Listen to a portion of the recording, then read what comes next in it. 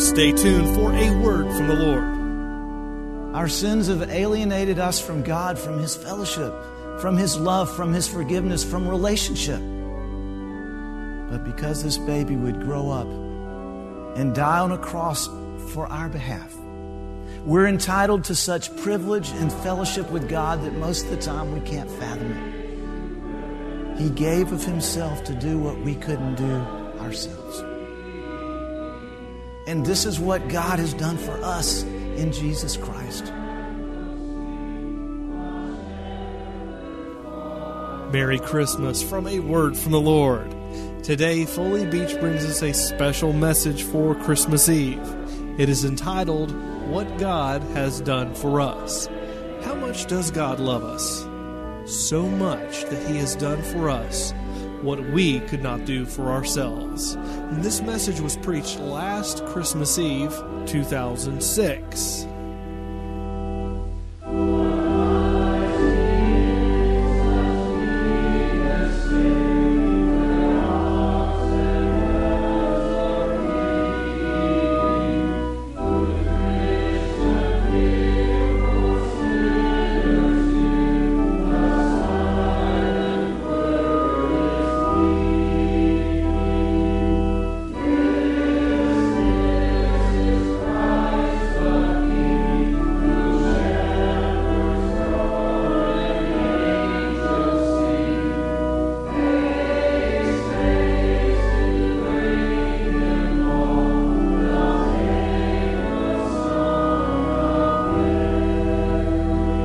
Here now is our teacher, Foley Beach. A few nights ago, I went to see the movie The Nativity. The movie is an attempt to describe the events we celebrate here tonight on the movie screen. And I thought they did a pretty good job. But as I've reflected on the movie, one thing seemed to jump out. How Joseph and Mary were such ordinary people. Actually, how all the people in the story seemed just be ordinary people trying to live their lives under Roman tyranny. I guess I've read and heard this story so often that it's easy to view it as this miraculous God thing, and that we forget that these folks were ordinary people just like you and me. We've gathered here tonight to remember and to celebrate the birth of Jesus, which occurred a little more than 2,000 years ago. An event which transformed history. An event which transformed reality, and an event which has transformed many of our lives. The birth of Jesus was a supernatural birth. The birth of Jesus was a miraculous birth. It was an intervention into the natural order by the divine. God entering time and space. No birth has made a difference in people's lives more than the birth that we celebrate tonight. The Gospel of Luke tells us that God loved the human race so much that He entered into creation by being born as a baby. A baby who would be a Savior. A baby who would be called the Christ, the Messiah, the Anointed One. A baby who would be given the name Jesus, or in the Hebrew, Yeshua, Joshua, meaning the Lord is our salvation. To the secular culture of that day, this birth was no different from hundreds and thousands of other births. Just a poor woman with no place to stay. Another one of those Hebrew babies. Another possible slave for the empire. But for many people, this birth was different. They were expecting it. They knew the prophecies. They knew that God had given special words of knowledge to men hundreds of years before about this coming Messiah. And these men wrote them down. Hundreds of these prophecies from the Old Testament, written hundreds of years before His birth. Words were given to Moses, to what Hebrew tribe he would be born, the tribe of Judah. Words were given to Samuel, to what family he would be born. Of all the families in the earth, it'd be of the line of David. Words were given to Micah, where he would be born.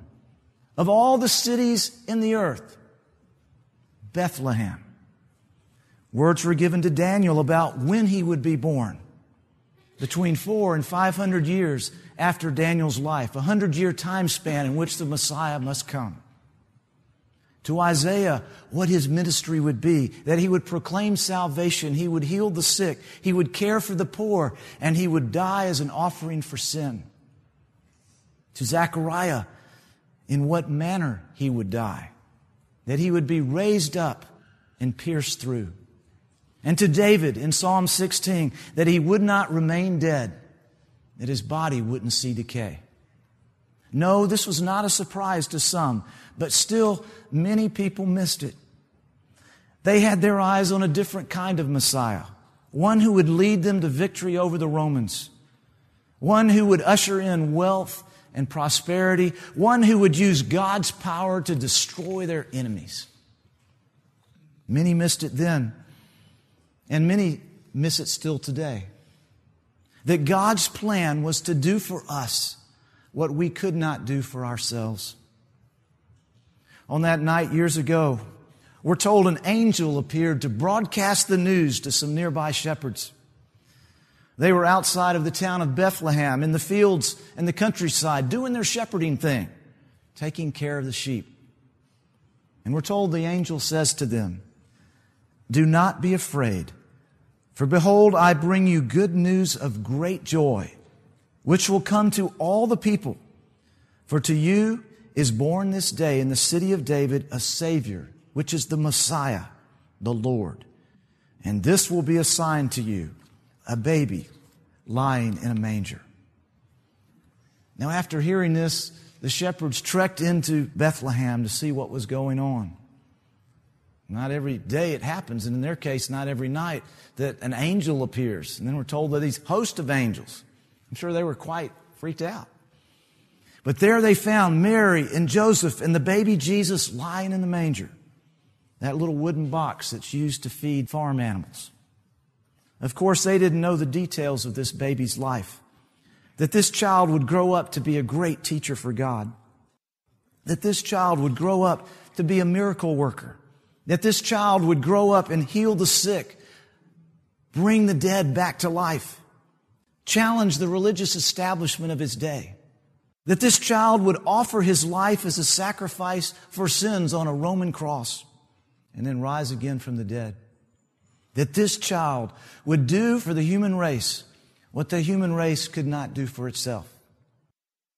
All they knew was that their dark sky had been brightened, lit up by an angel and then a host. Now, these words from the angel, I think, still speak to us in several ways today.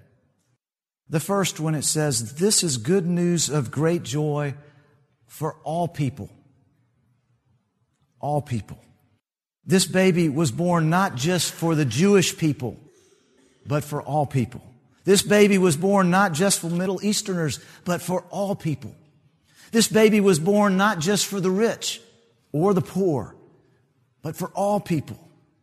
This baby was born not just for the political and intellectual elite. He was born for all people. Some people want to believe that Jesus is only for their type of people, for their group, for their race, for their political persuasion. And other people want to believe that Jesus just isn't relevant anymore. Quote, "Civilization is too advanced for primitive religion." I mean, after all, we have the Hubble Space Telescope, string theory, the Intel processor, DVDs, iPods, and we can wage war on our computers and satellites. God was saying to those shepherds, and He's saying to us, to all the human race, I love you so much, and you're so valuable to me that I'm willing to show you by being born as a baby and doing for you what you cannot do for yourself. This is good news of great joy for all people. Second thing that the angel told the shepherds is that a Savior has been born. A Savior is someone who helps. A Savior is someone who helps someone when there's a critical need. He's an advocate. He's a mediator. A Savior is someone who does something for you that you can't do for yourself. I'm reminded of some of the storm stories on the Weather Channel. Like one where there's someone clinging to a tree and there's raging floodwaters below and there's a helicopter hovering and saves them. Thus the term, I've been saved. This baby is a Savior. And He saves us in many ways. But the primary way He saves us is He saves us from our sins. You and I have all been touched by sin. Our own sin and the sins of others. We've been touched by hatred, selfishness, immorality, materialism, pride, lies, racism. We've all been touched. And what's more incredible is that none of us can stand in the mirror of God's perfection and claim that we're without sin. All of us have sinned and fallen short of God's glory. Each one of us, in no uncertain terms, has said to God, God, I don't want you in my life. Most of us dress it up. I was having a bad day. Or this little lie won't hurt. But you don't know what they've done to me. My wife doesn't please me anymore. I can't help myself. I'm addicted. It's still sin. And because we're all tainted with it, we need a Savior. We need someone who can do for us what we cannot do for ourselves. Matthew, in his gospel, in his take on this incredible story, shares about the angel appearing to Joseph and telling Joseph what he's supposed to do and that he's supposed to name the child Jesus. Matthew 1:21. You are to give him the name Jesus, for he will save his people from their sins. The Savior, this baby, will save people from their sins. One prophecy that I'd like to share, it's from Isaiah, 600 years before Jesus was born. Isaiah 53:4. Surely He took up our infirmities and carried our sorrows. Yet we considered Him stricken by God, smitten by Him, and afflicted. He was pierced for our transgressions. He was crushed for our iniquities. The punishment that brought us peace was put on Him. And by His wounds we are healed. We all like sheep have gone astray, and each one has turned to his own way. But the Lord has laid on Him the iniquity of us all. And that's what this baby did on the cross 33 years later. He did for us what we could not do for ourselves. He was a Savior. A third thing this passage tells us, and I think this is the most radical of it all, is that God Himself was going to be born. Today in the town of David, a Savior has been born to you. He is the Messiah, the Lord. He is the Christ, the Messiah, the Lord. This is what the church calls the incarnation. God entering the human race in the form of Jesus, a baby. Christianity does not teach that Jesus was just another human being, just another prophet, just another religious leader, just another do-gooder. No. Christianity teaches that this baby was both God and human at the same time. That in Him was God Himself.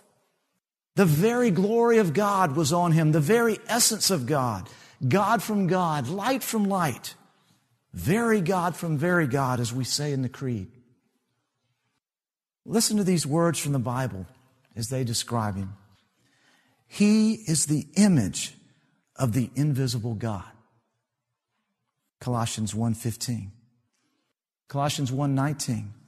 For God was pleased to have all His fullness dwell in Him. Hebrews 1:3.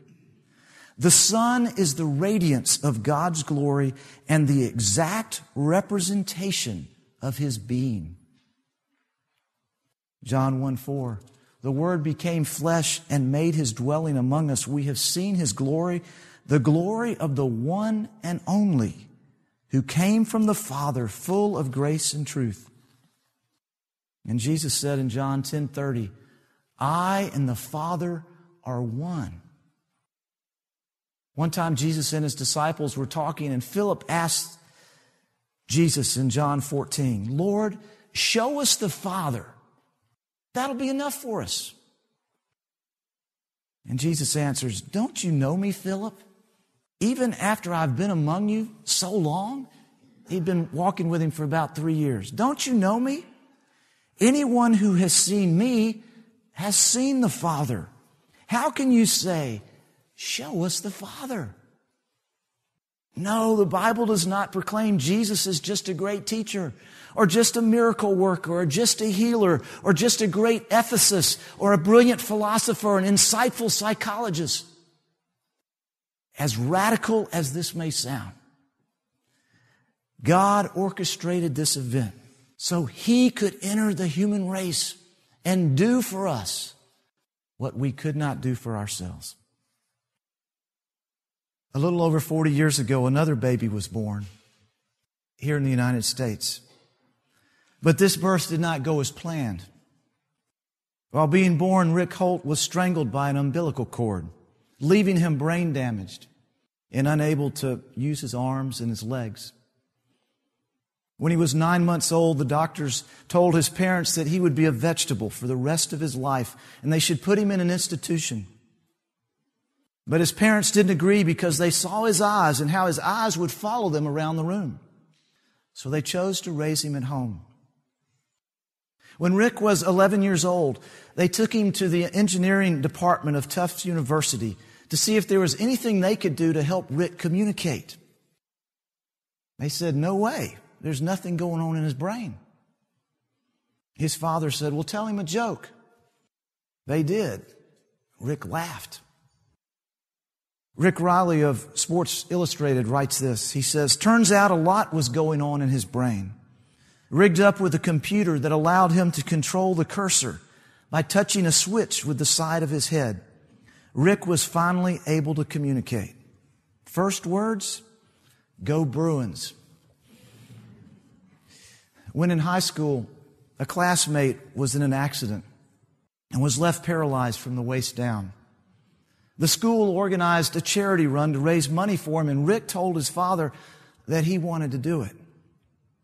Oh, his father, whose name is Dick, had never run more than 1 mile, but he pushed Rick for 5 miles in the run.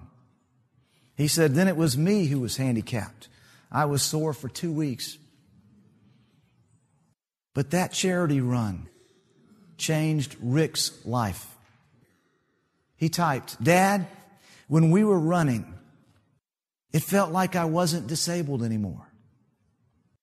That run also changed Dick's life. He became obsessed with giving Rick that feeling. So he got himself in shape, and in 1979 was ready to run the Boston Marathon by pushing Rick in a wheelchair. Race officials wouldn't let him register. They didn't quite know what to do with him because they weren't one runner and they weren't a wheelchair either. So for a few years, they just ran with the massive field without registering. In 1983, they ran a marathon so fast that they qualified for the Boston the following year. And run it they did.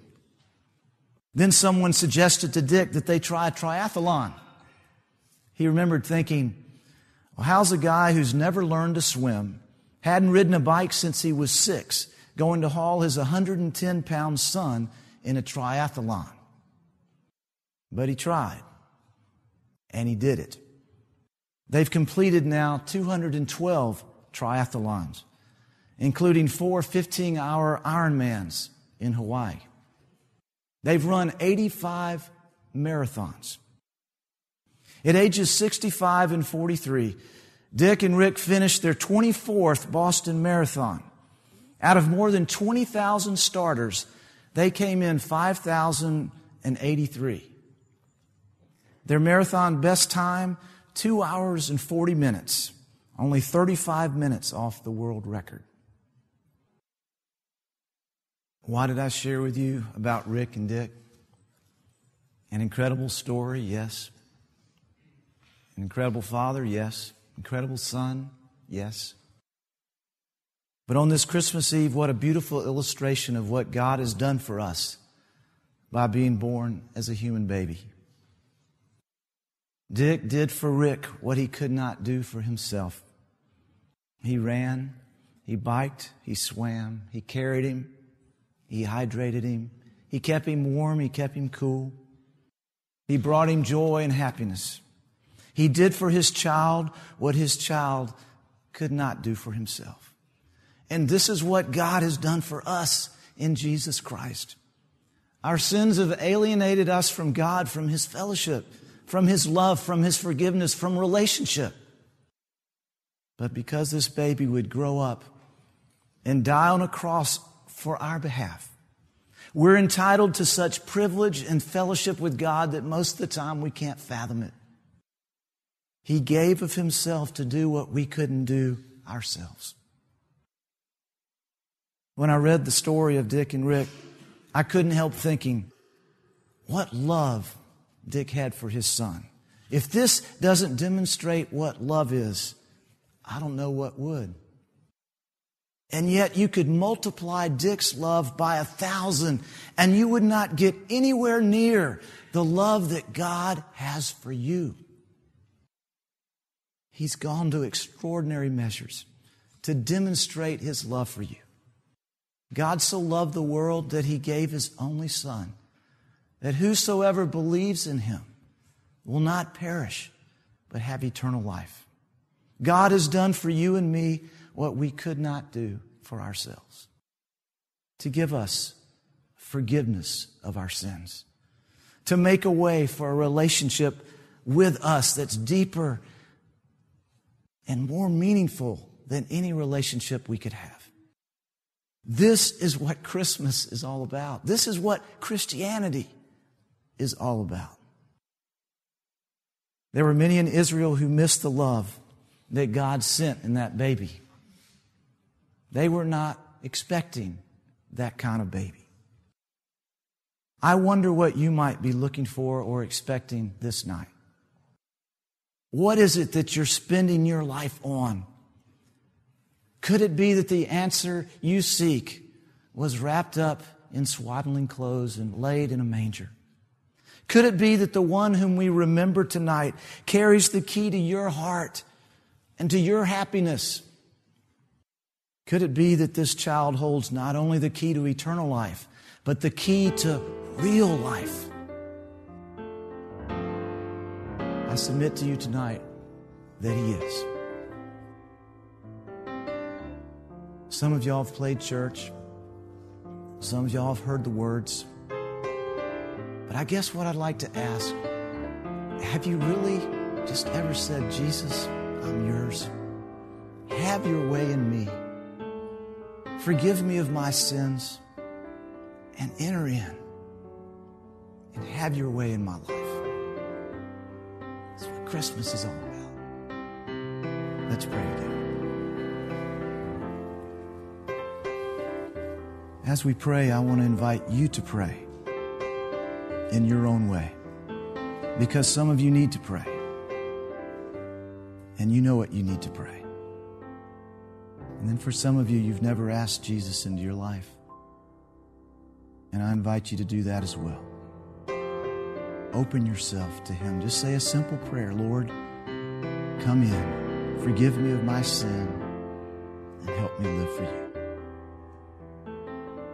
Where meek souls will receive Him still, the dear Christ enters in. Amen. Thank you, Foley. If you would like to hear this message again, you can visit our website, awordfromthelord.org. If you would like to share this message with a friend or family member, you can order this message for a love gift of any amount. If you would like to order a copy of today's message, please visit our website, awordfromthelord.org. If you don't have internet access, you can also order this message by writing to us. Our address is P.O. Box 636, Monroe, Georgia, 30655. And from all of us here at A Word from the Lord, we wish you a very Merry Christmas.